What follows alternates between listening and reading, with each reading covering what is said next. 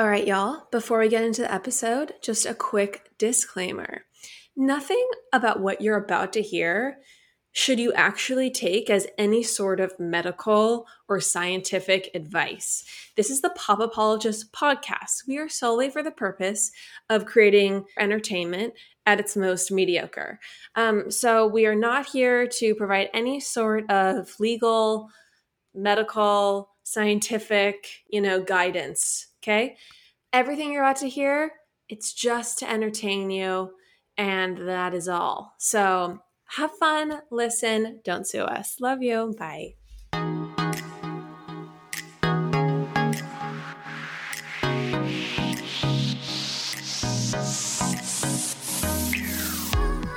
You guys, she's back by popular demand. Our sister Ashley, she's come back to Pop Apologist weeks later to discuss with us all things midwifery, pregnancy, natural birth, postpartum, any and all questions you guys have. Ashley, welcome back to our podcast. Did you miss us? Yeah. The prodigal's daughter returns. Did you actually miss us? Did you think about us all the time? I do think about you two all the time. Oh, that's not true. Very flattering. Yeah, sounds like bullshit to me. But Ashley, what's going on? Before we dive into all things, birthing people, would love to hear how you're doing since you've been on the pod. Has your career exploded? Are you now a world-renowned skincare expert? Have you been spotted? I definitely have more people DMing me for skincare advice, which is great. I think your followers are really cute. Well, what's so funny is that my sweet BFF coworker follows you, and I'm like, okay, now she's gonna fall in love with my other sisters more than me, which makes me a little self-conscious. So just don't be funnier than me, Ashley, okay? Well, and I literally I was gonna say your followers have really cute kids. We were just discussing that. In my feed I've seen a lot of your followers have really cute kids. Oh, well, thank you. I don't know what I was gonna say. Oh my gosh, how boring. Let's move on. Who cares? That's what we should say. Love our followers. I'm glad they have cute kids. No one gives a shit. Some of them have really cute pets too. Wait, well, okay. And people even care less about that. What? Wait, does this mean the Corgi episode isn't... There is no Corgi episode in the works, although we do love Cedar Phineas. I think all of the followers who want a Corgi and a dog-based episode should DM Lauren repeatedly. I will leave that in. I will not edit that out. But if I receive a bunch of DMs requesting a dog episode, this podcast will be over. That's my only threat. I think we should definitely be. We're kind of doing this and I guess we're. I mean, if we wanted to do we're kind of doing this in order of my interest, except for the dogs. We should have done a dog-based episode, and then we should have done the skincare, and then. Oh my gosh, no one cares about dogs. I mean, some people do. Here's the thing: some people definitely do, and I do love Cedar Phineas, but it is it's not what the Pop Apologist. Okay, I'm just gonna wait a second. I'm just gonna interject Mark Zuckerberg style and be like, this claim is disputed. Billions of people care about dogs a lot more than they care about people. Actually, here's the thing, Ash. We are not the arbiters of dogs. Okay. Okay. Just to Mark Zuckerberg you one more time. Hey, you guys, before we get back to the episode, we just wanted to talk to you about natural pet food. Have you ever... No, I'm just kidding. We don't have a dog. Hey, quick thing. We're going to talk about pedigree. Okay, Ashley. Okay, yeah. Back to the matter at hand. Get a farmer's dog sponsorship. I want a 10% cut at least. No, I'm going to be reselling it. I'm going to be reselling it on eBay, Ashley. This is what you would do.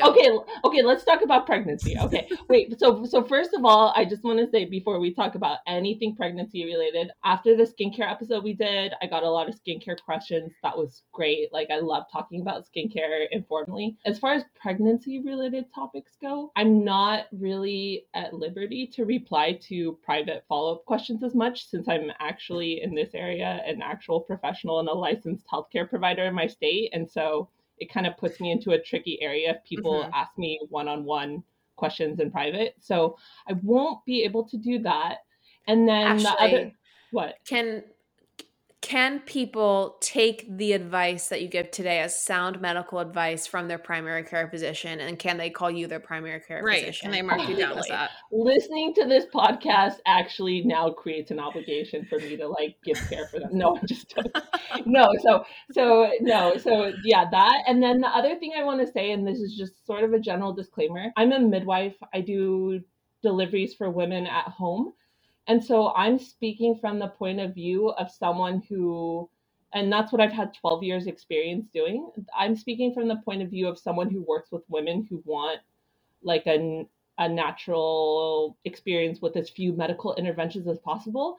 And so I'm going to be speaking from that point of view, but I want to really strongly state that I know that there are definitely a significant proportion of women who don't have any objection to medical intervention, who aren't necessarily set on a natural birth, and that's fine. And I don't want anything I say to be construed as like judging those birth experiences or those women, but I'm just going to be speaking from my perspective, which is a little bit, it's just focused on natural birth and promoting that. Okay. I thought you told me that anyone who had a medically induced birth or took an epidural was a weak little bitch. Is that not the case? So first of all, I respect our mother way too much to say anything sideways about anyone who has cesareans by choice.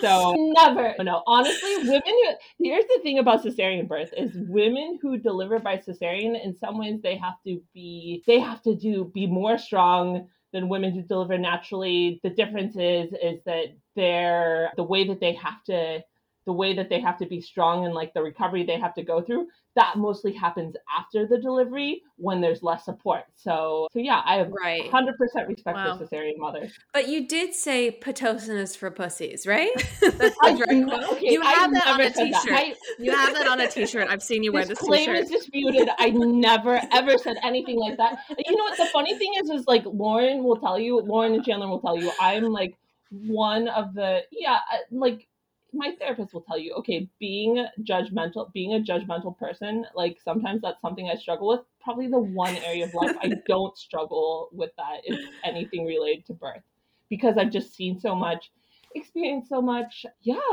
I like, honestly, that's probably the one area of life where I can like approach women just like approach anyone just completely non-judgmentally as anything related to like pregnancy or birth.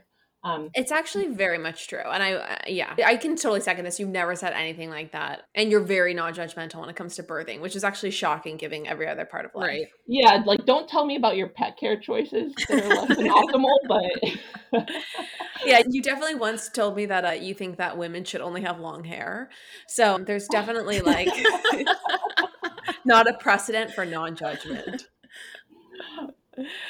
Oh my gosh. Okay. Well, before we dig in, I do think, Chandler, you and I should answer a listener question. Okay. Yeah. Because the listener did ask if you and I would want a natural birth, which I think would be a fun question to start off with. Yeah. I'm going to say that I don't think that's in the cards for me. I know my will as a person. I know my limits and I know my will. I don't think that I'm a person with that great of will. So I don't think that's something I'm going to do. I might have a mighty change of heart, but I probably won't. So no, it's going to be a no for me, dog. I would say for my answer that if a flower were to grow within the garden of my womb and I was a woman who, would bring forth a child, if that were the case for me personally at some time in the future, I would actually love to do a natural birth in like a stunning 5-star hospital. Or I'm sorry, stunning 5-star hotel near a hospital. You're absolutely disgusting. Then you could have best of both. Whatever. Maybe not in a hotel, in an Airbnb. I don't know. Anyway, I would love to do it, but right next to a hospital just in case anything went wrong. Hotels everywhere. Beware. Okay? Beware. They don't have to be I've there. Done hotel births before. I've done hotel births before. Look, you don't have to ask it. Like, you do not have to ask permission from the hotel to have a birth in there any more than you have to ask permission from the hotel to engage in the activities that like lead to birth eventually. I'd like to. That's just something you're allowed to do. I would like to propose legislation to make hotels have to ask more intrusive questions of their guests, because I don't want to be staying anywhere there was just a birth. More ways Silicon and Big Tech are just like. Yeah, honestly. Seriously, it's such a good point, Ashley. No wonder she works for Mark Zuckerberg. No wonder. Oh my gosh. Okay, so Ashley, speaking of us, back to us, can I ask you to quickly just give us a small little tidbit about why you got into midwifery? Was it because you had these gorgeous younger siblings and that you were just so inspired by their births and their upbringing that you Yes. just wanted to see more children like us brought into the world? Absolutely not. It was more about like it was actually more about like preventing like like in the Preventing sense that like children? well, no, in the sense that like I love kids, but like I thought like it was interesting because I was on a hike one day and like in the little guidebook that I was reading during the hike, it said that, you know, I was identifying plants on the hike because that was one of the hobbies I developed, like not being popular in high school. Um, um, and yeah, no, no. Unlike Courtney, people did not invite me to parties and stuff, so I had to develop like interest from our bookshelf, and so um, so anyway, so I was identifying plants on this hike that I was on, and one of the plants was actually Queen Anne's lace. It's a very common, you know, people consider it a weed in North America. And I was reading in the guidebook that women, and there's actually a version that grows in Europe, there's a version that grows in North America. And I was reading in the guidebook that women could use the seeds of this plant to prevent pregnancy, and that just blew my mind. I think that just blew my mind because I think I just had a rather conventional education with the idea that fertility control was something that only started happening in the 1960s or whenever, Mhm. conventional birth control was. So it just blew my mind that, that plants were used for that purpose. And so and I had always wanted to work in healthcare. And so that kind of just led to a development in my interest in midwifery. Okay, so wait, let me bridge the gap a little bit. So you learned that a common weed could prevent pregnancy, and that showed you what? That there's like a lot of power in natural, like very Yeah, holistic things that are yeah, basically like no one yeah. makes money from, so no one talks about it. Well, yeah, sort of, exactly. Well, it's sort of, and it's just more about the fact that, like, I kind of knew I wanted to work in healthcare. Like, healthcare seems, and I knew I wanted to work with women, but I didn't. We actually told, do you remember the story we told in the last podcast I was on about how, like, mom talking about, like, the lady from our church group who, like, and remember she was saying, like, she gave birth in a bathtub. We told Oh, that right, right, story. right. Yeah. Yeah. Yeah, so I didn't really know about like midwifery I mean I knew about it, but I thought it was like something that was just like relegated to Little House on the Prairie, but Right. then once I found out it was like like honestly like the idea of going into a healthcare based profession where I would work with women, like that really appealed to me. Yeah. So that yeah, and I love like and it eventually developed into like a specialization in like first time mothers. And I don't know, I love it. Like it's definitely was my calling for sure. That's amazing. Okay, Ash. So let's kind of go back to basics with midwifery. So there's a doula and then there's a midwife. Can you explain to people the difference between the two? Yeah, absolutely. Okay, so a midwife and a doula, they can work together just like a doula can work with a doctor or other professional, but they're just two totally different things. Now, a doula is something anyone can become after like a weekend training course. It doesn't require a whole lot of skill and specialization. Mhm. It's basically where you learn to be an emotional support person for somebody who's experiencing childbirth. So it's like where you learn to like, okay, here are the things you could say or do to help support a woman in labor. That's Mhm. it's kind of a brief process to become a doula, and then you could start attending births and doing all of the things. Now to become a midwife, like that took me like I think around 7 years to do like my bachelor's degree in Yeah. midwifery, do all the clinical training, and that's where you actually become like a medical primary care provider to pregnant women. Okay. Mm-hmm. Okay. Very interesting. Anybody could be a doula, just in the sense that like I've attended births, like plenty of births as a doula, where I'm there not to actually be the medical care provider, like I'm Yeah. there to But you don't be do the that and now, right? I'll do it every so often now. Like I'll do it just because, so, like for example, like sometimes like I'll have a woman who wants to have a home birth. She's planning for a home birth, and then a condition develops, like something that would be, like for example, she develops high blood pressure during pregnancy. Home birth is no longer considered safe, but we've developed a Mhm. relationship at that point, and so it would be common at that point for me to, for her to have me at her birth in a labor coaching role instead of the midwifery role. Got it. Okay. Here's my question for you. But as a doula, you're not offering any medical advice, correct? No. Yeah. As a doula, you don't do anything medical. You just leave that to the medical care Got provider. it. Okay. Yeah. Okay. Can you talk to us a little bit about your practice in general? And it's called a practice, right? Yeah. My midwifery care practice. So my midwifery care practice, I started it after working for several different birth centers, working for several different home birth practices, so I had seen a lot, but I started my own practice here in Corvallis, Oregon in 2015.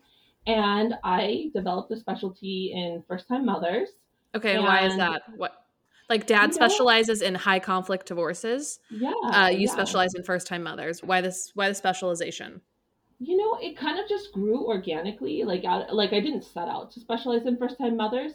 I noticed with midwives that happens a lot. It's like a certain type of woman or situation is attracted to us, and then we develop a specialty in that. Like, for example, there are midwives who specialize in breech births. Okay. And for whatever reason, like, I just started working with a lot of first-time mothers and having really great results with them, and kind of developing a system to like really help them have their first birth, like, which is the hardest birth for women. It's the hardest birth for women typically, right, is the first birth. An analogy I use, and this is an analogy that I came up with one day, is that to a certain degree, having your first is like going into the splits for the first time. It may take somebody 6 months of stretching to finally get their muscles accommodated to the point where they can go into the full splits.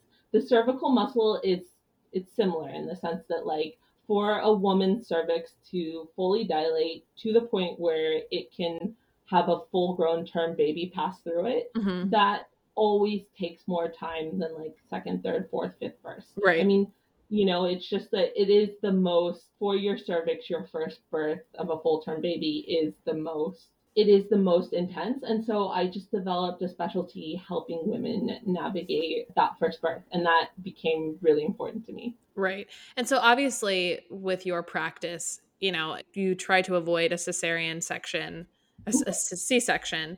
And obviously they're there though for a reason, and they're important, and they're a lever that people might need to pull if things are not going well. Can you talk about why it's so important? Why you stress, trying to avoid a cesarean with your first birth? Yeah, so there's one main reason, and the reason is that cesareans are linked with death for the women. So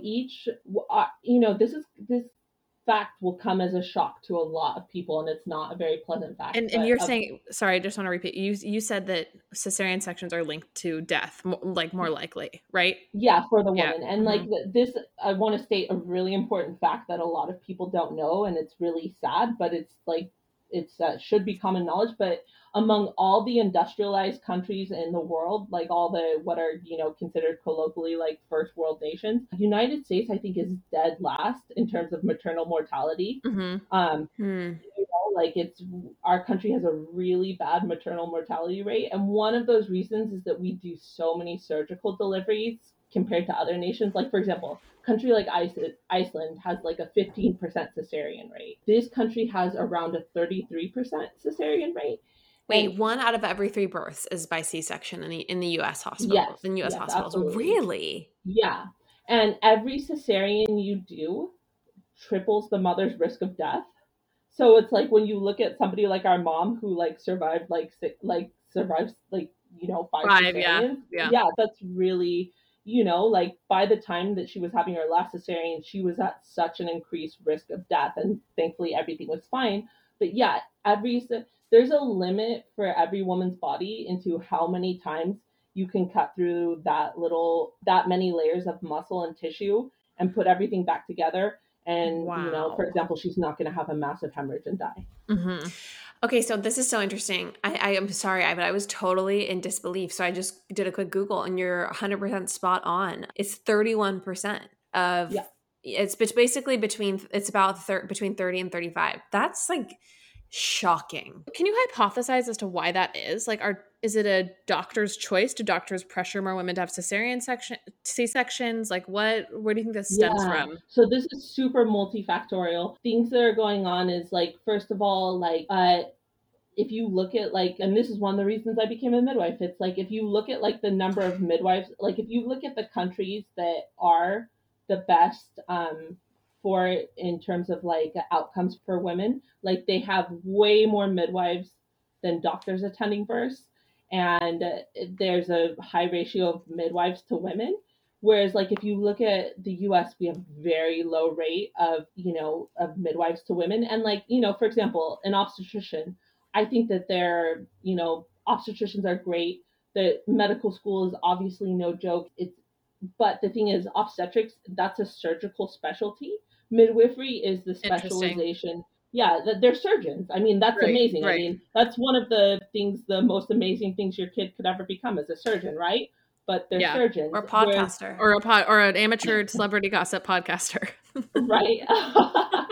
Right. Whereas like, midwives, what we specialize in is promoting normal birth, like the normal process to occur. So, okay, that's that. I've never processed that before. Like, obviously an OBGYN is a surgeon, but like, there's not really another, like, is there a doctor, is a gynecologist?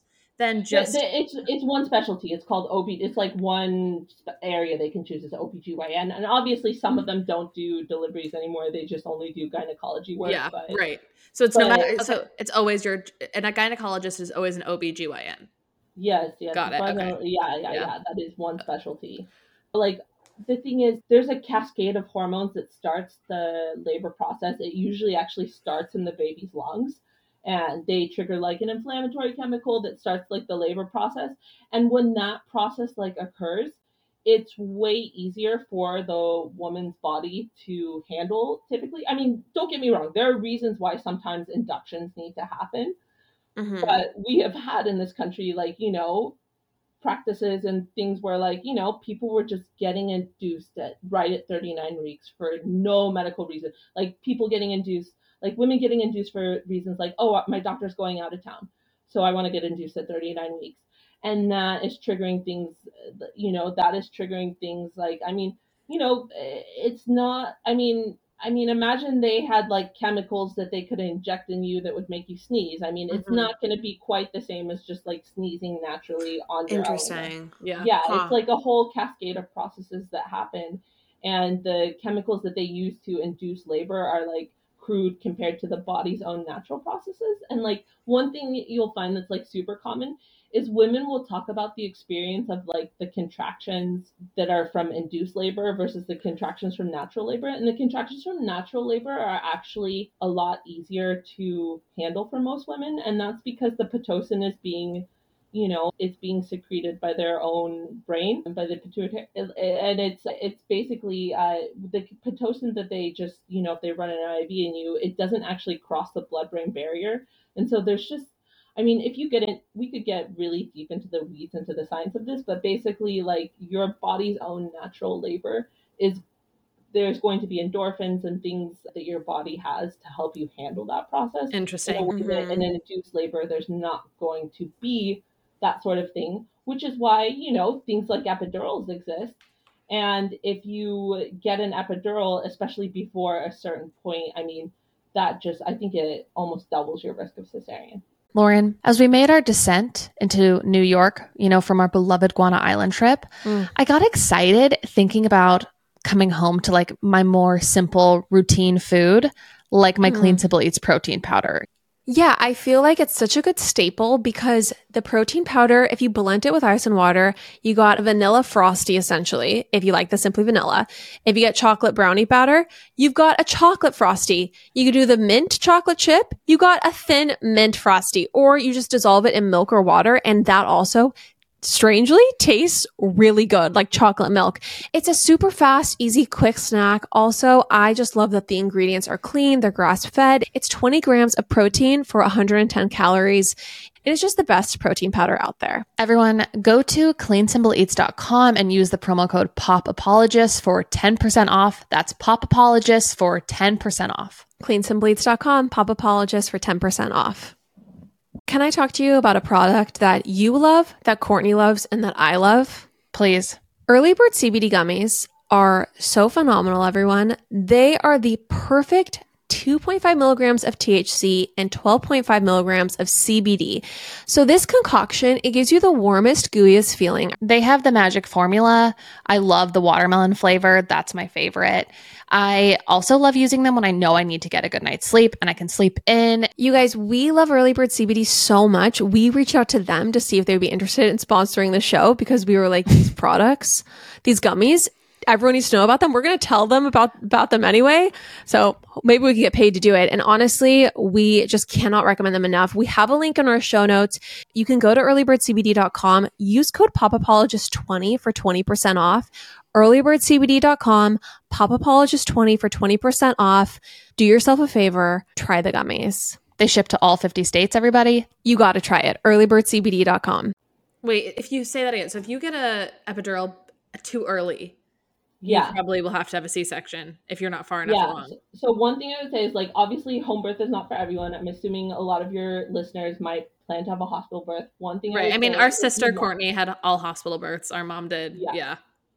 I'm kind of the weird outlier in the family where I'm kind of interested in natural birth, obviously. But like one thing I would say is, like, if you go to a hospital, and this is something I've worked with women that I've worked as a doula for in the hospital, if you can wait until after 6 or 7 centimeters to get your epidural, you'll be in a lot better place, statistically speaking, to accomplish your birth vaginally versus eventually needing a cesarean. Interesting. Right. So can you speak to, like, people who want to have a natural birth? Obviously, a lot of it's out of your control, but if you want to try and have that, like, what can you do to have the best chances? Yeah. So one of the things, so I work with, my specialty is working with first-time mothers to have that first birth naturally. So we do a whole lot of stuff. Some of it's controversial, some of it's well accepted by the larger community. First thing we do that's not very controversial is we look at, like, mental preparation. Like, I want mothers to be mentally preparing for the experience of labor, and that honestly, like, that just looks like a lot of times, like, that can take the form of, like, some sort of, like, mindfulness preparation, because the thing is, like, when you're actually in labor, like, one thing I would compare it to is, like, there's various things it can be compared to, but, like, one thing that I would compare it to that I think is a really good analogy is it's a little bit like running a marathon, right? And so if you're on mile 2 of the marathon and you're thinking, wow, this mile is really hard, I'm not going to be able to run mile 24, it's going to be really hard for you to complete that process. Versus, like, if you just focus on the mile, the steps, what's in front of you, and you don't worry about what's coming on later in the process, later on your body's going to give you runner's high. It's going to give you a lot of more tools to cope with that process if you've done your so it's like it's a lot about like, first of all, the mental form is like mindfulness, staying present, not worrying about what's coming on later in the process, staying where you are mentally, and just handling the contraction that's in front of you instead of worrying about what's coming 6 hours later. Right. So that's one. Yeah. Okay. Thing number 2 is, okay, can we talk shaving for a second? You guys, I shave every day. I cannot even stand the slightest stubble. It's not my thing. It's not my journey. I need smooth, supple legs and arms. I shave it all, baby. So I shave every day. And for me, it's been really tough to find a razor that I love. I have tried the expensive ones at the grocery store. I've tried the cheap ones. It is all trash to me. Well, let me tell you about Athena Club razors, which I've just discovered. They are incredible. The thing I love about them is that, first of all, they're super cute. So they look super cute in my shower next to my expensive shampoo and conditioner. I mean, they complete the look and vibe of my shower. Second of all, they leave my legs moisturized, super smooth, and bump free. This is what a gal wants out of razors. That's it. I have the blue one. I'm obsessed. I also love the shave foam. Truly, it just leaves your skin so soft, so hydrated, so smooth. Show your skin you care with the Athena Club Razor Kit. Sign up today and you'll get 20% off your first order. Just go to athenaclub.com and use promo code POP. That's ATHENACLUB.com with promo code POP for 20% off. I'm not sure what time it is in your world, but it's 5 o'clock in mine, baby. And you know what that means? That means it's time for a nice chilled glass of Pinot Grigio by Spade and Sparrows, my favorite wine brand. Okay, Spade and Sparrows was created by Caitlin of The Bachelorette and host of the Off the Vine podcast. Okay, so first of all, I love celebrities, so I would prefer to only drink and consume items created by celebrities. Also, I just love pulling the bottle out of my fridge. It just makes me feel chic. It makes me feel rich. It makes me feel hot. I just love Spade and Sparrows so much. It's truly such a great wine brand. They have a Pinot Noir. They have a Cab Sauv. They have a Rosé. What else could you want, baby? I absolutely adore Spade and Sparrows, and I know that when you try it, you will too. Spade and Sparrows is available in select liquor stores across Canada as well as select Walmarts in California. It's also available online at spadeandsparrows.com. Enter code POP15 at checkout to receive 15% off your first purchase. Spade and Sparrows, you guys. It's a lifestyle. Along that same metaphor is athletic. One of the questions that I ask at almost every first prenatal visit I have is, did you play sports in high school? Now, I always feel like a hypocrite for asking this. Right. I'm like, also, you know that none of the sisters in our family, except for our brother, played sports. So it's like, we're going to be answering no to that question. Right. Well, that doesn't mean you can't. So I'll tell you the follow-up question. But like, I love to hear it when a woman says like, oh yeah, I played this sport in high school. If somebody hasn't played sports in high school, the question that I ask is like, have you had much experience working out? What if they said they did ASB? How would you translate that skill? They did student government. Like, call your local surgeon now. Like, no, I'm joking. I can make a kick-ass poster.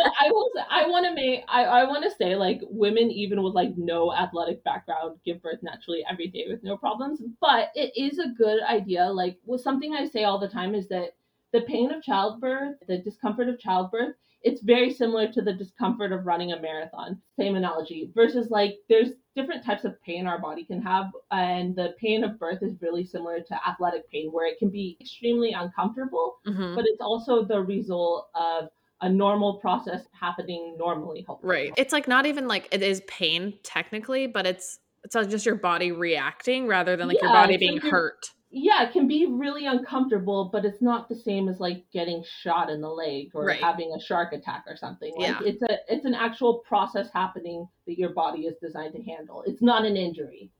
And so so the thing is, women with athletics experience, it's great because they're accustomed somewhat to feeling that burn or feeling the pain of athleticism. And so if they can reframe childbirth in their head and then also exercise during the pregnancy, that not only promotes a healthy pregnancy, it's like they can carry that mindset into labor of like how to deal with the sensation of the contractions. Right. Is your slogan no pain, no gain? Is that no baby, no pain, no baby? Actually, my slogan is like, please have a 6-pound baby. Okay, yeah. I want to hear about... That's actually, I will say, that's one of the more controversial aspects of my practice is that not all midwifery practices do, not all doctors do. Is like, I work a lot with the women I work with, and I have a very good success rate. I have a huge, almost every baby, I almost never, and I love it this way, I almost never see an 8-pound baby, unlike many practices. I almost never see. We have 6 and 7-pound babies here. And why is that? Like, I love it, and the women I work with love it. Yeah, right. I mean, but like, so what part do you play in that? I love how she's acting like she's like literally God. She's like, I give them all 7-pounders, and the women love it. I know, it's like she's like slicing, deli meat or something. We actually shoot for 6 pounds, but 7 pounds is okay too. Which again, I feel like a hypocrite because I was a 10-pound baby that caused a cesarean. This bitch is 6'1", okay? Okay, so I was a 10-pound baby that caused a cesarean. Honestly, maybe that's why I do what I do now. Yeah, same back. But yeah, so we focus on like, okay, things that you can do during the pregnancy to control and help your baby be a more physiological or normal size. And it is true. Like, honestly, babies are really not supposed to be 9 and 10 pounds. They really aren't. But sometimes you can't control it though. Sometimes if like both parents are really tall, Right. And like, for example, like, I worked at a birth center and like, like I remember one of the women that came in there, like, she was taller than me. She was like 6'3". Her husband was also big. Yeah. But there's a difference though between like But that's the thing, like tall women like me are rare. Like most women are Yeah, like yeah. in the 5'1" to like 5'8" range. And Yeah. it's not even just a matter of being tall. Like even if you're tall, the different openings in your pelvis may not necessarily be that much larger, Yeah. you know? And so like having, if you can, like Okay, if but how you do you can, control for that? Yeah. yeah, so I tell this is, you know, this is like I say, like this is a little bit controversial and this is not something that everybody does, but like I honestly believe that and I've seen results with this in my practice, that encouraging women to you know, focus on some food groups and not focus on other food groups has generally been helpful. Like focusing, I say, on the three pillars of your diet should be meats, fruits, and vegetables. And Yeah. then once you start adding in, like, you know, like especially like large amounts of dairy, large amounts of processed sugar, large, you know, these other groups that, you know, are more common since the advent of like industrialized food systems, we start to see, I think, bigger and bigger babies because of that. Interesting. Okay, so you wouldn't even say it's an excess of calorie intake. It's Not more. Yeah, no, well, and that part of it is too is like if you're eating meats, fruits, and vegetables, it's really like hard and not pleasant to like eat To overeat, thousands of like extra to, calories. yeah, Whereas like with totally. other foods, it's very easy to. Right, right. So Okay, it's that's like, you know, interesting. it's like I mean, we always have outliers like that freely banana girl who ate like 40 bananas a day or something like that. But it's like most people, if they like, that was a YouTube reference, but like Oh, we've basically, talked about her on the pod before. oh, okay, Don't you yeah. worry. Yeah, so but like honestly, like I have not really encouraged like women to do like, you know, calorie controlling in my practice. I just say stick to meats, fruits, and vegetables as much as you can. If you're gonna have like a treat meal, have it be like a once a week instead of like a once a day thing. And then Yeah. that generally has been really helpful for controlling baby size. And does that also help with Interesting. pregnancy symptoms as far as like sickness, that type of thing? Not necessarily. So who gets morning sickness and stuff? Like a lot of that is seems to be like genetic and related to like the specific, you know, like woman or her specific pregnancy as far as like how sick she's getting. I can give you like if your readers want, and like obviously this isn't medical advice for your specific situation, but I can give some of the greatest hits advice I have about like controlling pregnancy discomfort. Yes. Okay, so first of all, the best thing in the world, let's go ahead and put a link to your show notes for this. So constipation is huge with pregnancy. Tons of women get constipated with pregnancy. It comes from various factors, including like the progesterone, which slows down digestion. And here, can you drink coffee when you're pregnant? This is something I'm Yeah, already, you can. So yeah, I can have yeah, my, 1 to 2 cups a day. Yeah. okay. Oh, thank So God. 300 milligrams, I believe. I have to look that up, but I believe 300 milligrams is the pregnancy safe limit for caffeine Okay. per day. Great. But yeah, Fantastic.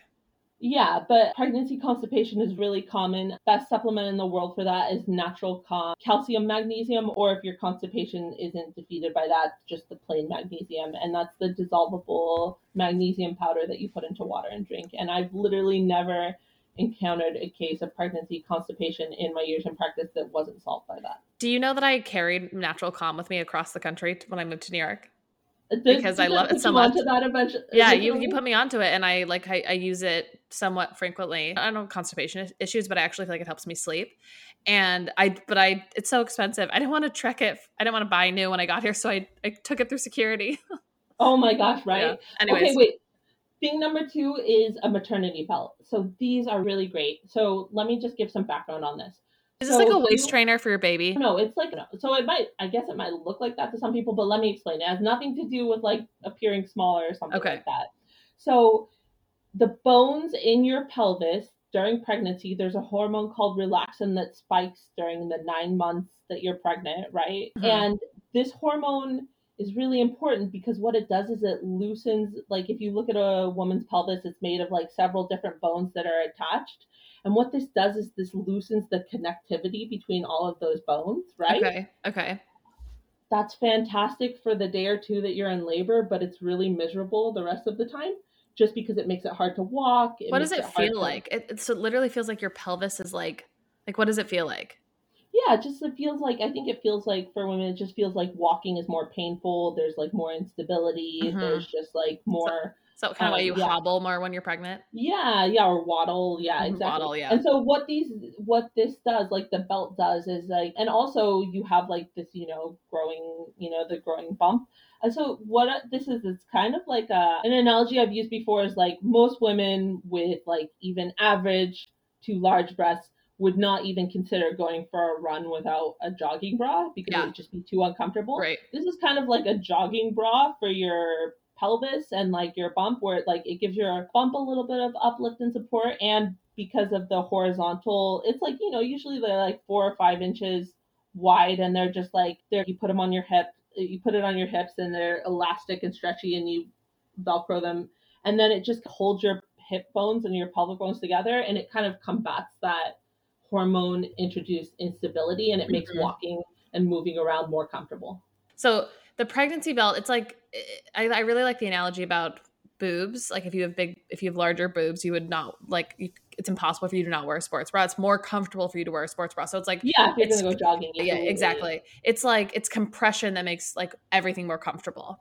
Yeah, exactly. And that's what it does. That's what the pregnancy belt does to, so, and you can like, obviously talk to your own provider, but like for women I've worked with, like, even some women have even worn like a pregnancy belt, and it's not like over the middle part of your belly. It's like actually lower, like it's just lower on your hip bones. Yeah.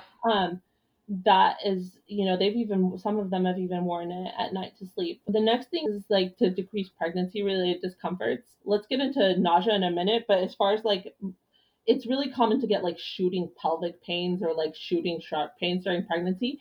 You basically have to change how you move during pregnancy. One thing I tell women is like, you have to start moving in slow motion, like where it's Interesting. like Okay. the average woman, not pregnant, she can just hop out of bed, right?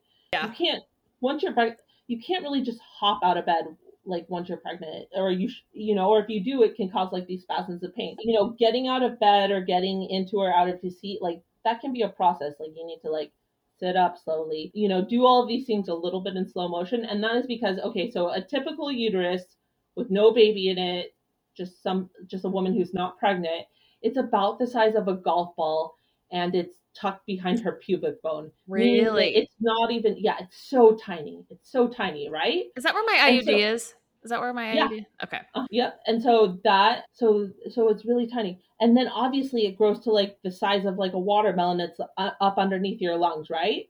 Mm-hmm, Well, mm-hmm. like the exact same ligaments that hold it in place when it's a tiny golf ball behind your pubic bone are the same ligaments that hold it in place when it's a giant watermelon shaped thing under your lungs. Yeah. And so they spasm, like those ligaments spasm Ugh. really easily with like quick movements or like, certain types of things. But all of this to say is like, I work with a lot of women who are really athletic, and a lot of them keep doing a lot of the athletic stuff through their second and third trimesters even. It doesn't mean that you can't be active, but it just means you have to change your body's, moving biomechanics like temporarily to just make sure that you're not like aggravating the situation or like causing yourself undue. So Now, wait, what kind of exercise do you recommend for a pregnant yeah. woman?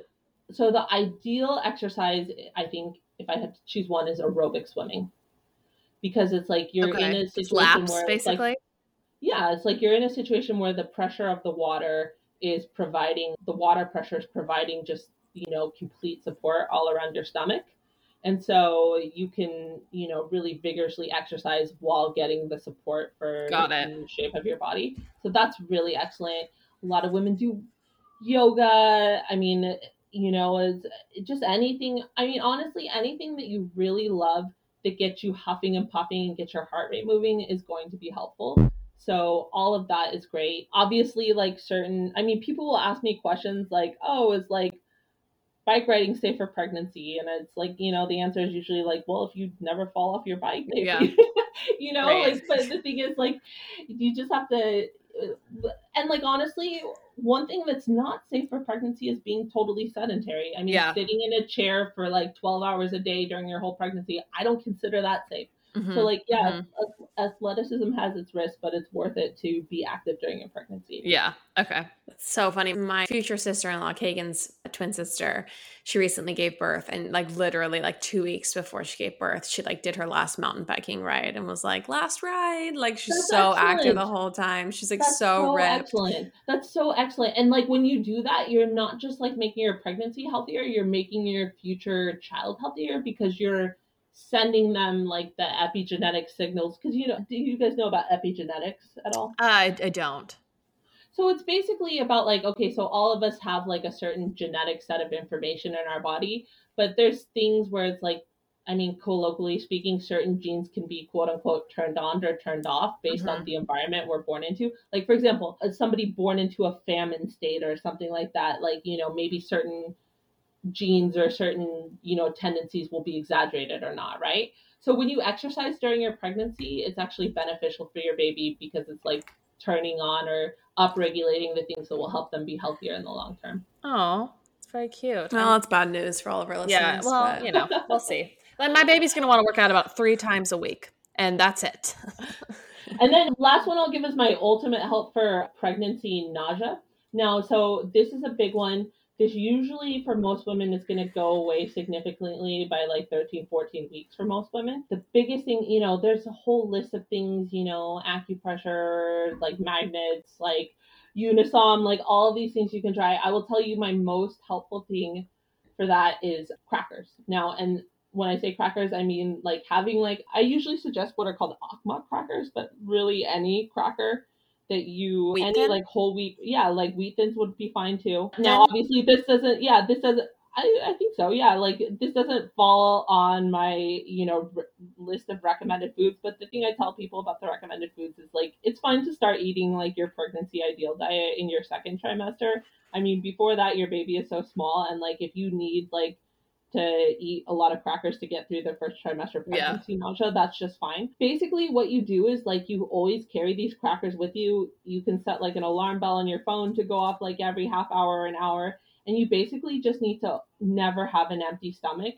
You need to eat a cracker. Yeah, a big thing is like having them by your bedside table and eating the crackers before you even sit up in bed in the morning. Like eating a few crackers, waiting 5 minutes before you even get out of bed. Because if you just get out of bed and you have a totally empty stomach, like you're done. Like you're going to have pretty bad nausea. Lauren, the wall behind you, it's quite barren. What's going on there?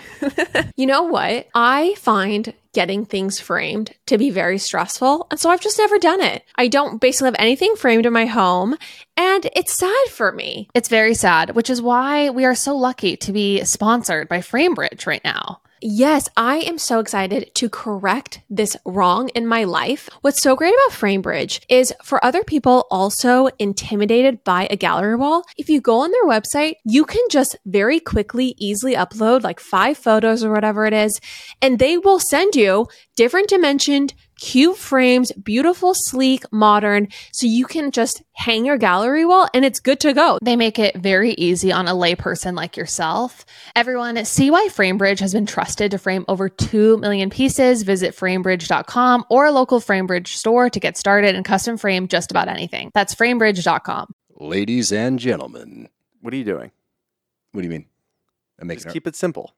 I'm making the promo. Just keep it simple. Just say, hey, we're the Brav Bros. 2 guys that talk about Bravo. Ladies and gentlemen, boys and girls, we're the Brav Bros. No. Oh. Dude, stop with the voice. Just keep it simple. I've seen promos on TV, dude. This is how you get the fans engaged. This is how you get listeners. We're trying to get listeners here. If we just say, oh, we're 2 dudes that talk about Bravo, people are going to get tired of it already. We need some oomph. All right, then fine. Let's try to do it with your voice. Brav Bros. Good job. So does it have to do with like your inner ear and that type of nausea? Is that what triggers it? Because from the way you said it, like you need to have it before you even sit up in bed. Like, is it triggered by movement or what does it cause? Obviously it's caused by pregnancy, but like, yeah.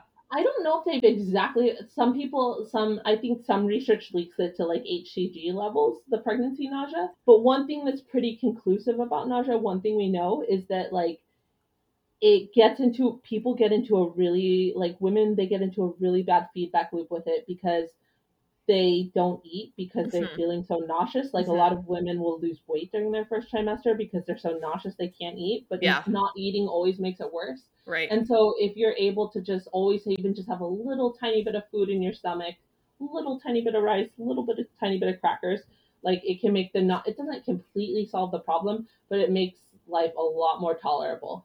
Okay. Brilliant. Wow. Okay. Another little ask people have while we're on the subject of just like giving out tips is, how do you prevent tearing? I know we're fast forwarding now to when you actually give birth, but Yeah. what are your thoughts there? Yeah, so it starts in pregnancy with like, like I said, like, well, and this is my advice, talk to your own doctor or midwife about how you should eat in pregnancy, but I think it starts with like eating in pregnancy to manufacture a 6 or 7 pound baby instead of an 8 or a 9 pound baby, because it's going to be easier not to tear with one of those babies. That said, you could still get a gnarly tear with like a 6 or 7 pound baby. Yeah. Yeah. So next thing is like not getting an epidural in labor. And the reason that you want to have a natural birth to not tear is that if you're mobile and you can move around and you can change positions, in my opinion, it's a lot easier for you not to tear or tear in a severe way versus having an epidural, which means like you're immobilized and you're probably getting like coach pushing. Both of those things like lead to tearing. Wait, why does coach pushing? I don't know what that exactly means. Yeah, so the thing is, coach pushing is like where, and you don't necessarily so when a woman has an epidural, what that means is that sensation to the lower part of her body is cut off, right? Right. Mm-hmm, mm-hmm. And so, do you guys, I mean, I guess I'll use a crude metaphor, but like, for example, how do you guys, and it's actually a similar sensation that women experience during labor, like, how do you know when it's time to push out a bowel movement? Like, you feel that urge to push, right? Yeah, yeah. It's actually the exact same thing for labor. Really? Like when your baby gets to the right point, like when your baby gets to the point where you should be pushing them out, which is not most of labor. Most of labor is a cervical dilation. But when your baby gets to that point, like you actually feel that urge to push. You feel it really strongly. It's like you have to go poop, right? Exactly. Like, yeah. Like the most satisfying poop of your life, and you love the poop at the end or something, right? Oh my gosh. Yeah. And so the thing is, and it's like, yeah. And so basically, if you have an epidural, you're cut off from that sensation. And so usually the doctors and the nurses will just like tell you when and where to push. And you just kind of have to imagine, and you can't really, so it's can't really lean into the feeling. Yeah. Nope.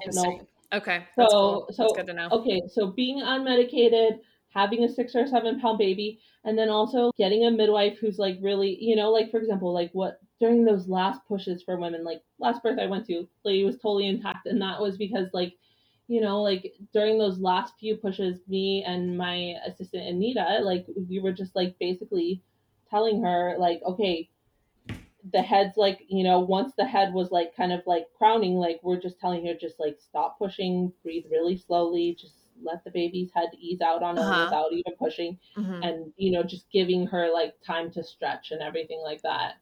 Okay, interesting. So like once the baby's crowning, you don't have to keep pushing. Well, or like you don't have to. Yeah, go ahead. I can't give like a one size fits all answer to that. Right. There are times where it's like the baby's crowning and maybe the head color is bad where you would want to keep pushing. But yeah, like if you have an experienced like midwife or doctor who can help you when the baby's head, because that's when the tearing would typically occur, like during as the head is emerging. Yeah.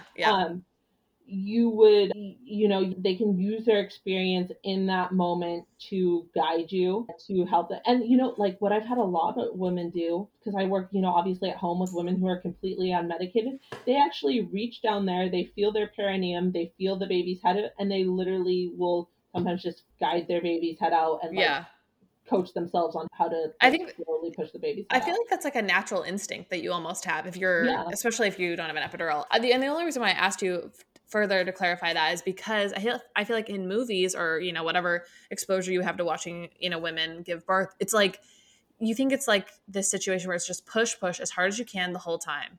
I mean, and then you stop, I guess, and kind of take breaks. But yeah, that So it's funny you say that, because Yeah. if I'm watching a movie with my husband and like there's a childbirth scene, like I don't even have to say or do anything. It's like my husband just starts like rolling his eyes about like, because yeah, it's I so know wrong. this is not realistic. We know. Right. Yeah. You don't have to say anything. Right.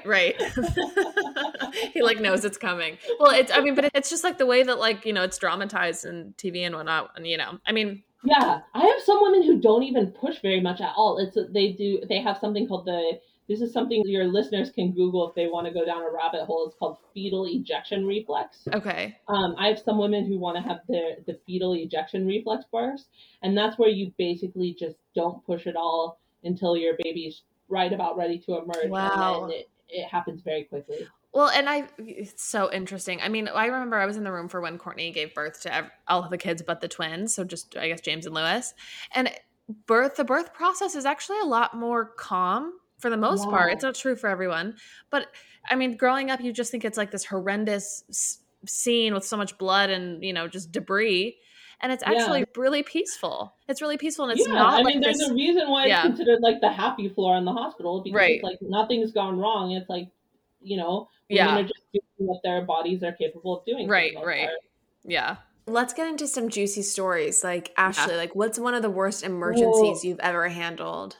Okay. So, obviously can't give but I would say that, like, probably the worst emergency I've ever handled was what's called a shoulder dystocia. But this one, I mean, I've handled several shoulder dystocia, but this one was a really intense one that lasted, like almost 5 minutes. The baby was totally fine. Everything was totally fine. But that was probably, I've seen some pretty serious hemorrhages too. But that 5 minute shoulder dystocia was definitely like the most baby/life-threatening emergency I've handled. But we did. Can you explain what a shoulder dystocia is?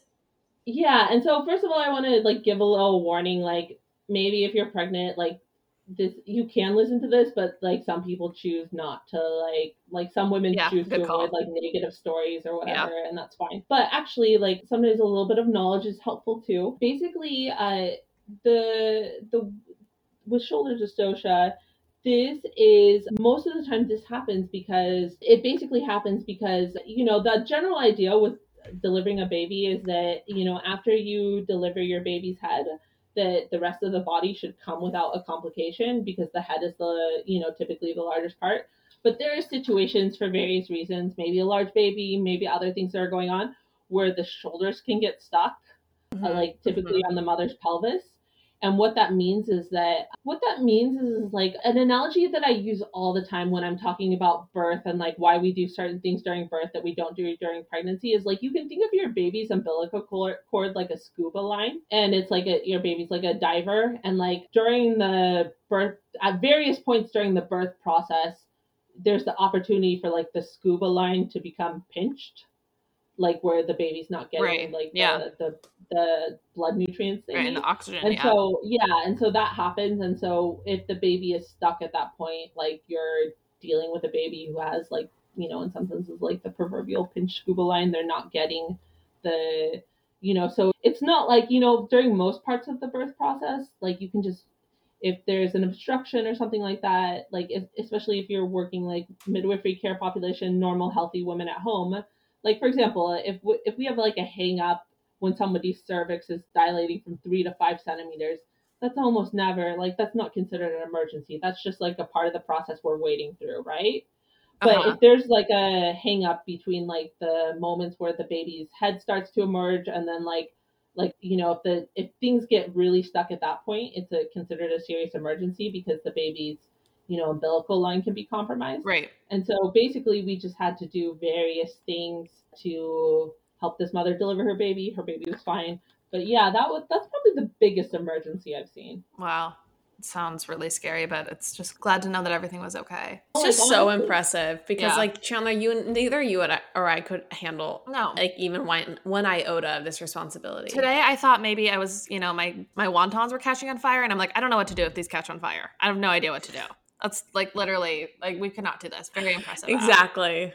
It's very funny. Like, I didn't think when I started midwifery school, it was like, how am I going to be able to handle this? Am I going to be able to do it? But like, it's interesting. Like, part of it is like, it's just like it's almost like when I have like an emergency at a birth, it's almost like you get like a new sense of calm as the emergency is happening. It's like the professional you takes over and you start Right. like Right.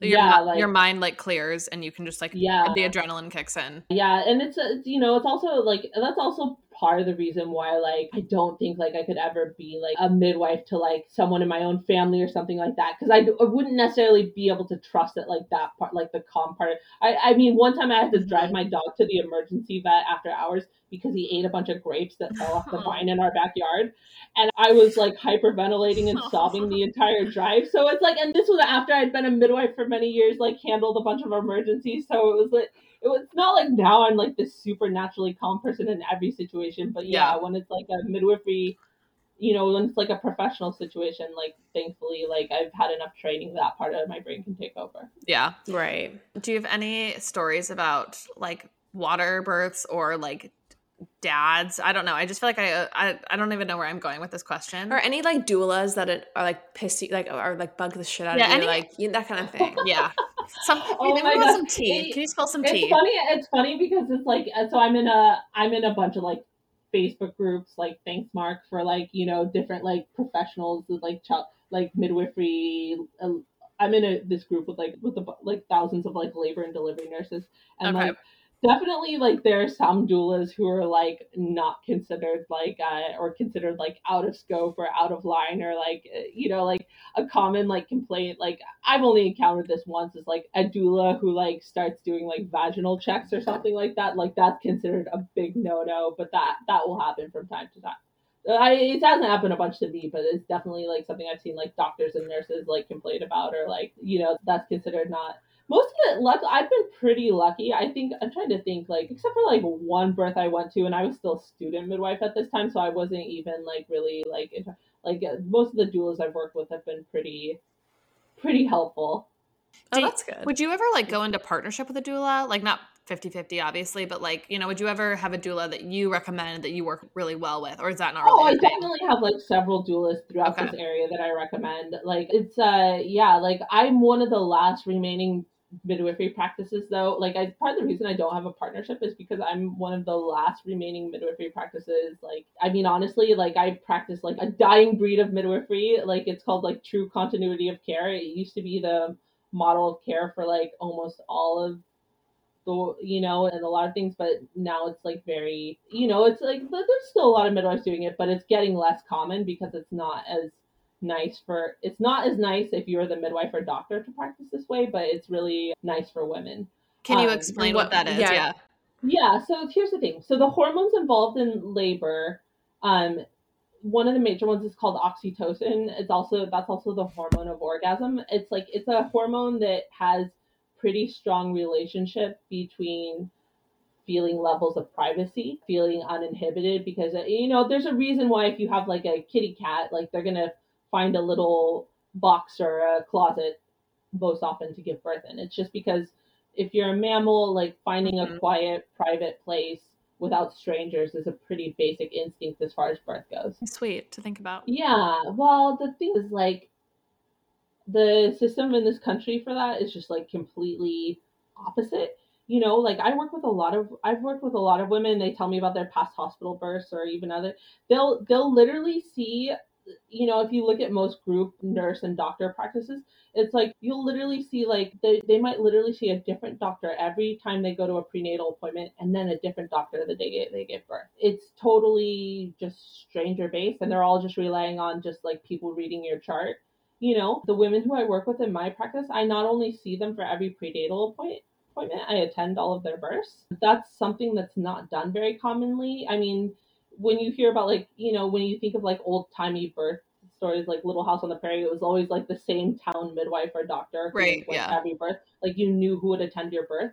Most women in the United States do not have that luxury today, and it's a luxury to know who attends your birth and then have a relationship with that person beforehand. In fact, that's one of the reasons some people do cesareans, because they want that luxury, and that's one of the only ways you can do it. But to plan to go into labor naturally, and then to also have the luxury of knowing who will attend it, that's almost the, you know. Right. I mean, and doctors have so many clients, like they can't just like be at the beck and call, literally. Yeah, like doctors and even, you know, Patients, I mean. hospital midwives, like a lot of them just don't want to be on call because it's like, for example, I have like in my practice, I have about 2 to 3 ladies every month typically. Mhm. And I am on call because of that. Like a lot of times I'm just on call 24/7 because of that. Like, I mean, somebody could theoretically call right now, we would have to stop Right. this podcast. And most people don't want to live like that. Right. And from a personal perspective, like we know this as your sisters and as your family, like you can't always come to every holiday because you're on call. Yep. But Yeah, the thing is, like, that's sacrifice. actually one of the reasons I feel like I've had like the statistical success rate I have is because that will inhibit a woman's labor process to have a stranger. I mean, it's most women, you know, it's, you know, I'm not saying it's gonna, but I'm saying like, but to have a stranger show up that day, that's not an advantage, if that makes sense. Right. You know, And it's an advantage if you know who will be attending you. Right. And develop a relationship with that person. Hearing that it's connected to the feeling of an orgasm and at least like the trust and the privacy that you want in those types of situations, like that totally makes sense. Like if you're not feeling safe and like you're in a comfortable space, it's not happening, or it's not happening in a pleasant way, I guess, or in the most natural way. That's a really like, it's a really striking way to like crystallize that information. Yeah, and it's honestly like it's another like something that I've like asked, like talked about, like imagine, like, I mean, obviously there's reasons this can't happen, but imagine if you could get like, imagine if somebody could like come to your house and like a dentist could fill a cavity in your bed. Like that would even take away a lot of the discomforts of like the process of getting a cavity filled. Yeah. You know what I mean? Like, you know, like when you can have somebody who can come to you in your own environment and provide the medical care as needed to you, that is very different than like being in a strange gown in a strange place with bright lights with strangers wandering in and out. Right. And like, you know, weird socks that have grips on the edges. But okay, but for some reason, well, I know why. For me, a home birth sounds very messy. Sounds kind of gross. I'm going to be frank. But I'm all for like, you know, embracing my womanhood. But it sounds gross. Do you always have to do a water birth or like a kiddie pool, or like doing it in my bed sounds weird? Not weird, but just sounds, like I said, messy. So what we churn through, do you know what a puppy pad is? Oh yeah. Is it like just like one of those like plastic on one side? Yeah, plastic on one side, absorbent. In the midwifery community, they're called chucks, but I mean they're basically the same thing as like puppy pads. Yeah. We churn through those and like basically we catch all the mess with those, and like it's not like if your house is clean when we get there, it's gonna be clean when we leave. Yeah. I mean, and just hearing the idea of it being so much more comfortable really does make it enticing, because hospitals are not comfortable. Yeah, so that's what appeals to home birth and natural birth about a lot of women. It's just about like, and the thing is, like, even for women who, you know, like, let's say they need a transfer of care or something like that, like doing as much of your labor at home as possible, and look, don't get me wrong, I'm always want to rephrase, I have 100% respect for cesarean mothers who go through cesarean birth. But it's like the only reason I talk about preventing it is because I care about, like, you know, I know the impact it makes on, like, for example, if you have a cesarean, it's harder to breastfeed your baby and like deal with your baby the first 6 weeks of life because you're recovering from major abdominal surgery, and you can't just like hold your baby like a mom who's had a vaginal birth because the wound is still can be so painful. Yeah. So it's just like, you know, it's just like making it so that, like, you know, just like setting everything up so that your body has as much chance to accomplish its natural process as possible is like why I do what I do. Yeah. Okay, so we have a few more questions from our listeners. Do you care if we just kind of go through them rapid fire? Is that all right? Yeah. Okay. So regarding skincare recommendations during pregnancy, how do you deal with zits? Do you have any type of special, like, this is the intersection of your expertise. Do you have any advice for this? Oh my gosh, I love to talk about, whenever a woman I'm working with spontaneously asks me about like skincare recommendations, because it doesn't normally come up, but I love talking about this stuff. Do you then recommend your serum? Just kidding. You know what? Honestly, like, for the women I work with where I know their health history or whatever, I am not opposed to them using my serum in like second and third trimesters. You know, typically the advice is you avoid like any strong herbal or botanical things during your first trimester due to theoretical risks. But yeah, for pregnancy, like I think we talked about this on the last episode, but azelaic acid is a good pregnancy safe, good pregnancy safe acne treatment. Okay. I know this is really big with the kids on TikTok these days, but I think there's actually some science behind it, is liquid chlorophyll for acne. Okay. Yeah, because diet and lifestyle, they do, as much as some people tell you they don't, they do make an impact into pregnancy. So taking liquid chlorophyll, that's a pregnancy safe supplement that you can do for acne. Also, just like a moisturizer that has ingredients like squalane, jojoba, things that mimic your skin's actual like your natural sebum. Yeah. That are balancing, are better than some of the more heavy or occlusive moisturizers that if you're dealing with acne concerns. Okay. Another question. I don't even really know what this means, but someone said, any TTC advice? Yeah, that means trying to conceive. Yeah, so just some of the basics you can do is just like get your vitamin D levels checked, you and father of the baby. Vitamin D and zinc supplementation, some people think is health. Also, the book Taking Charge of Your Fertility is excellent, and that just involves like tracking your menstrual cycle, using your temperature, like your body's basal temperature. And how does that like work? Like, is it like you have your normal temperature, and then if you're 1 degree higher than that, you're ovulating, or you're? Yeah, so it explains it in depth in the book, but yeah, basically you can use your body's basal temperature to track when you're ovulating, and then once you've like started to track like when you're ovulating, you can see like how long your cycles are. Is like the length of the luteal phase normal, or like is your cycle like balanced and occurring regularly? And then if you're having problems like based on that, like there are certain things that like you could try based on like whatever the issue is. Okay. But like if you're just like don't think you have any issues, you're having regular periods, not on any birth control, and you're just starting off, like, I mean, basically the only thing I would do is just, take vitamin D. And the reason I say that is just because almost nobody gets enough vitamin D through diet. Most people need like either, sun exposure, which I am not a fan of, or vitamin D. And so taking vitamin D, and then, making sure you're eating foods with like natural sources of zinc. Those can be some simple things to start off with to boost your fertility. Okay. Great. Moving on to postpartum care. Any of your favorite books or reads, that type of thing?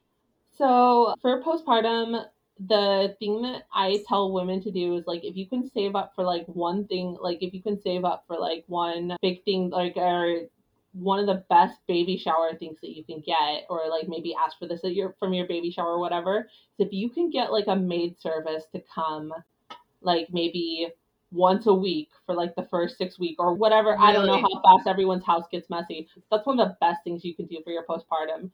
Just having someone help you clean.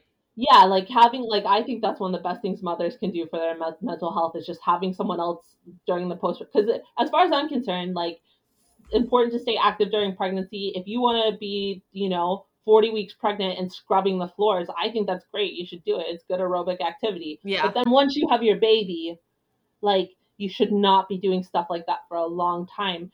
And just with the way our society works, like, if the woman of the house isn't doing that, it's not getting done. It's not getting done, and that's not good for women's mental health.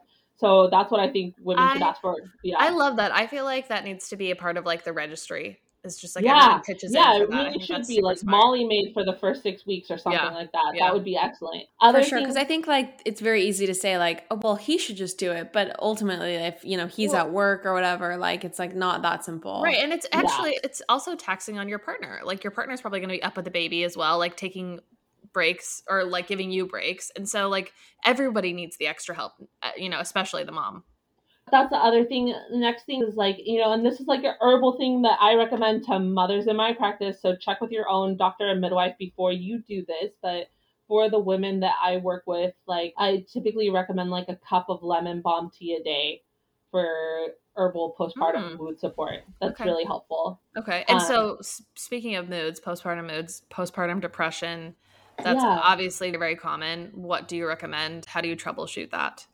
Yeah, so in my experience, like with postpartum depression, from what I've seen, like a lot of times, like one trigger can be like having a disappointing, like it's only seen that, but like, somebody who like, maybe like from what I've heard, like, you know, like I've had a lot of women come to me and say like, yeah, my last birth was really disappointing how it went. And so like, then I had postpartum depression after that. So like having a birth experience that didn't go well for you by what, you know, you were judging that according to, that can be one problem. Another one reason in my own practice that I've seen a lot of women seem like they have postpartum depression is like, you know, I, you know, was, you know, taking like Medicaid insurance. And so I worked with women who maybe didn't have the greatest like social, some women who were low income who didn't have the greatest social support structure in place, you know, or maybe enough income to deal with some of life stresses. Right. And postpartum depression is a lot more common then. You know, it can happen to anyone. It can happen to anyone, but like if you have like a high degree of social support, like have like a, you know, like another resources, or then another risk factor I feel like can be like, you know, like for example, maybe you are not low income, but like you have like 3 or 4 other young children and you have a baby and you don't have somebody who's gonna like care for those kids.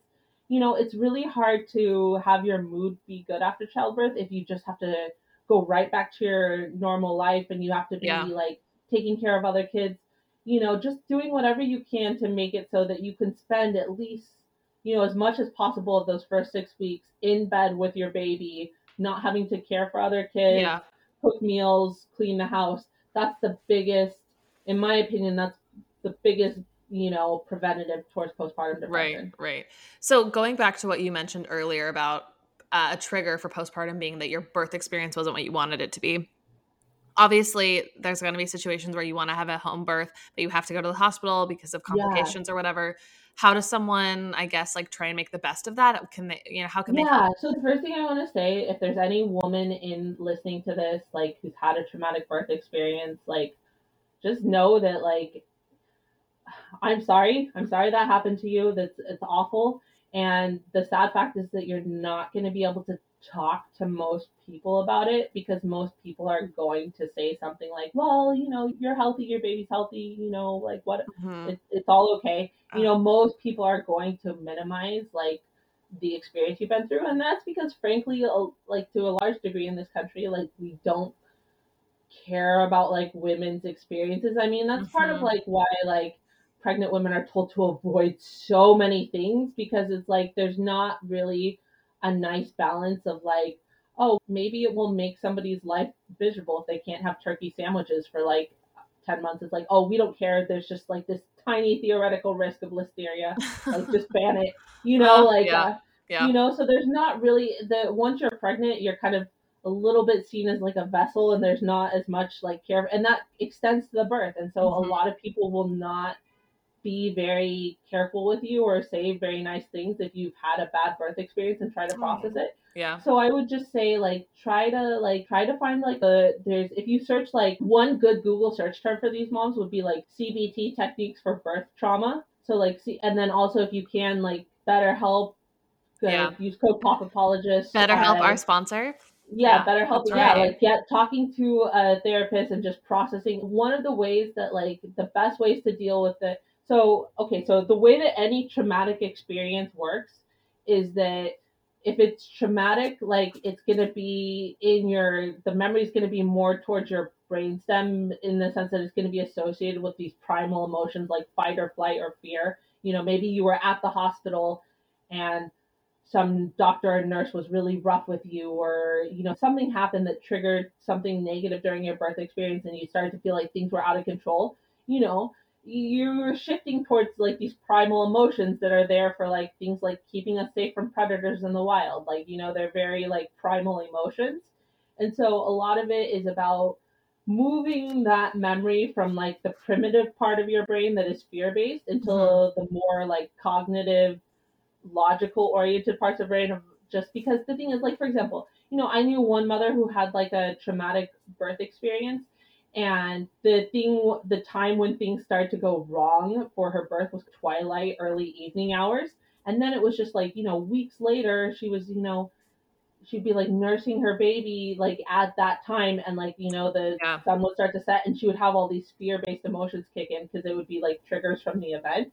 And so it's like, you know, if you could take a step back, right, that's where the CBT techniques come in. Think about like, okay, what are some of the things I associate with my negative birth experience, like how are they causing me how to can I feel right avoid now? them? Talking with a trained professional, Yeah. all of those sorts of things.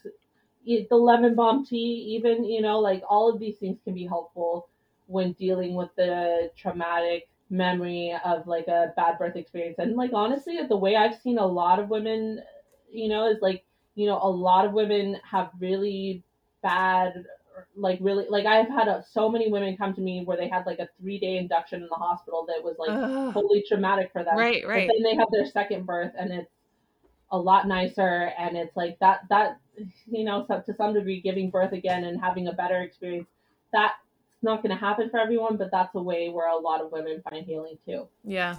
Oh my gosh. That was a really beautiful answer. And I just thought what you said about how like some women are just treated like a vessel and we just don't prioritize them in that way is really important. Thank you, Ash, so much for coming on the pod and talking about all things midwifery. Lauren, I don't know if we want to ask any other questions, but I think we'll probably save. I think this was perfect. Yeah. Well, thank you so much, Ash. It was amazing. Oh, I is love incredible. talking about this stuff. Yeah, no. This Absolutely is what I've been doing incredible. for 12 years, so I know a little bit about it. I just am continually so floored by how much you know about literally everything. Like we just listened to you talk for an hour and 20 minutes about midwifery, like in the most eloquent, like articulate, brilliant way. And then we also got this from you with I don't even know if she's still here, about skincare. I think she's talking to somebody else. She's left the room. I said, wait till we do the dog episode. Send a DM to Lauren. Oh yeah. No, we're gonna bring you back. Asha has a lot of also like wacky thoughts, so we'll do a wacky. Are we gonna do an episode on cryptids? I would love to hear some conspiracy theories from Ashley. I think that would be such an incredible episode. Maybe that might be the episode that will get me canceled. Yeah, we'll put it behind the paywall. Shock, that's the cancel police wants that. Yeah. Okay, Ash, it's been such a pleasure. Love you so much. Love you too. Love you, Ash. You're the best. Okay, love you. Bye. Okay, love you.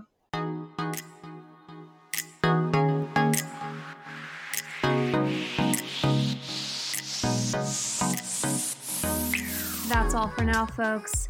Don't forget, give us a 5-star review, hit us up on Instagram at Popapologists, and we will see you next week, live every Wednesday.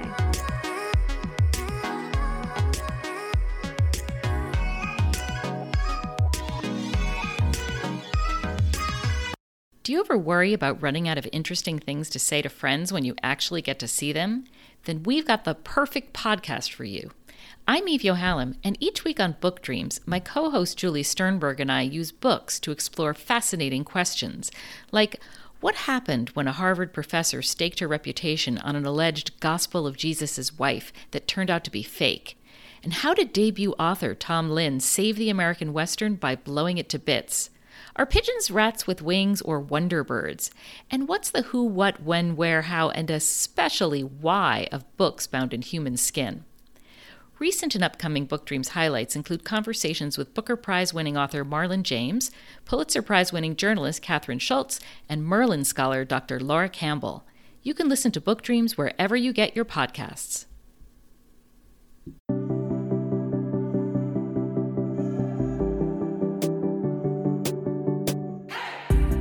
Hey everyone, I'm Emily Beerley. and I'm Jennifer Chaikin, And we're licensed marriage and family therapists owners of the Therapy Group. and hosts of the Shrink Chicks podcast. Every week we bring you a new episode where we dive into therapeutic topics like inner child work, dating anxiety, family dynamics, relationships, and burnout. Making them more relatable and understandable, leaving the psychobabble behind.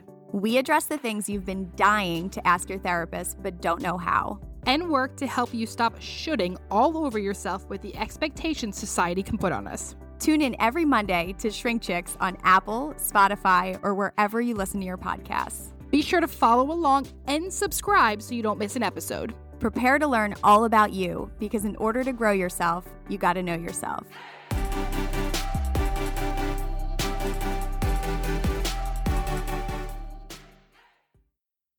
What does everybody do when you're shopping online? You jump right to the reviews. You want to see what all the other customers are saying. You want to see all the ratings.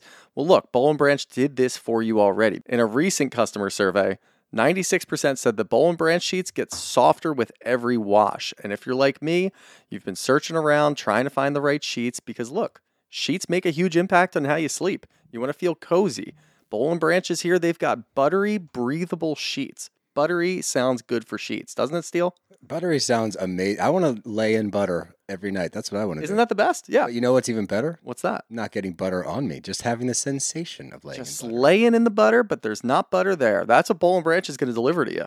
Imagine sleeping in the softest sheets that you've ever felt. And this is exactly what I want. They've got 13 different colors that you can roll through for every occasion, matches your bedspread, whatever season it might be. I went with the pewter. What color did you go with? I went straight up white. We have Classic. Classic, our bedroom has a lot of white in it, so we just went classic. That's a good move. That's definitely a good move. And look, since I've gotten these, I love them. I've washed them a couple different times. I don't know how often everybody washes their sheets, but I try to put it together.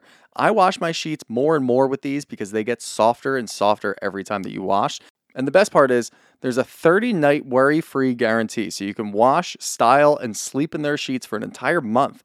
If you don't love them, you can send them right back.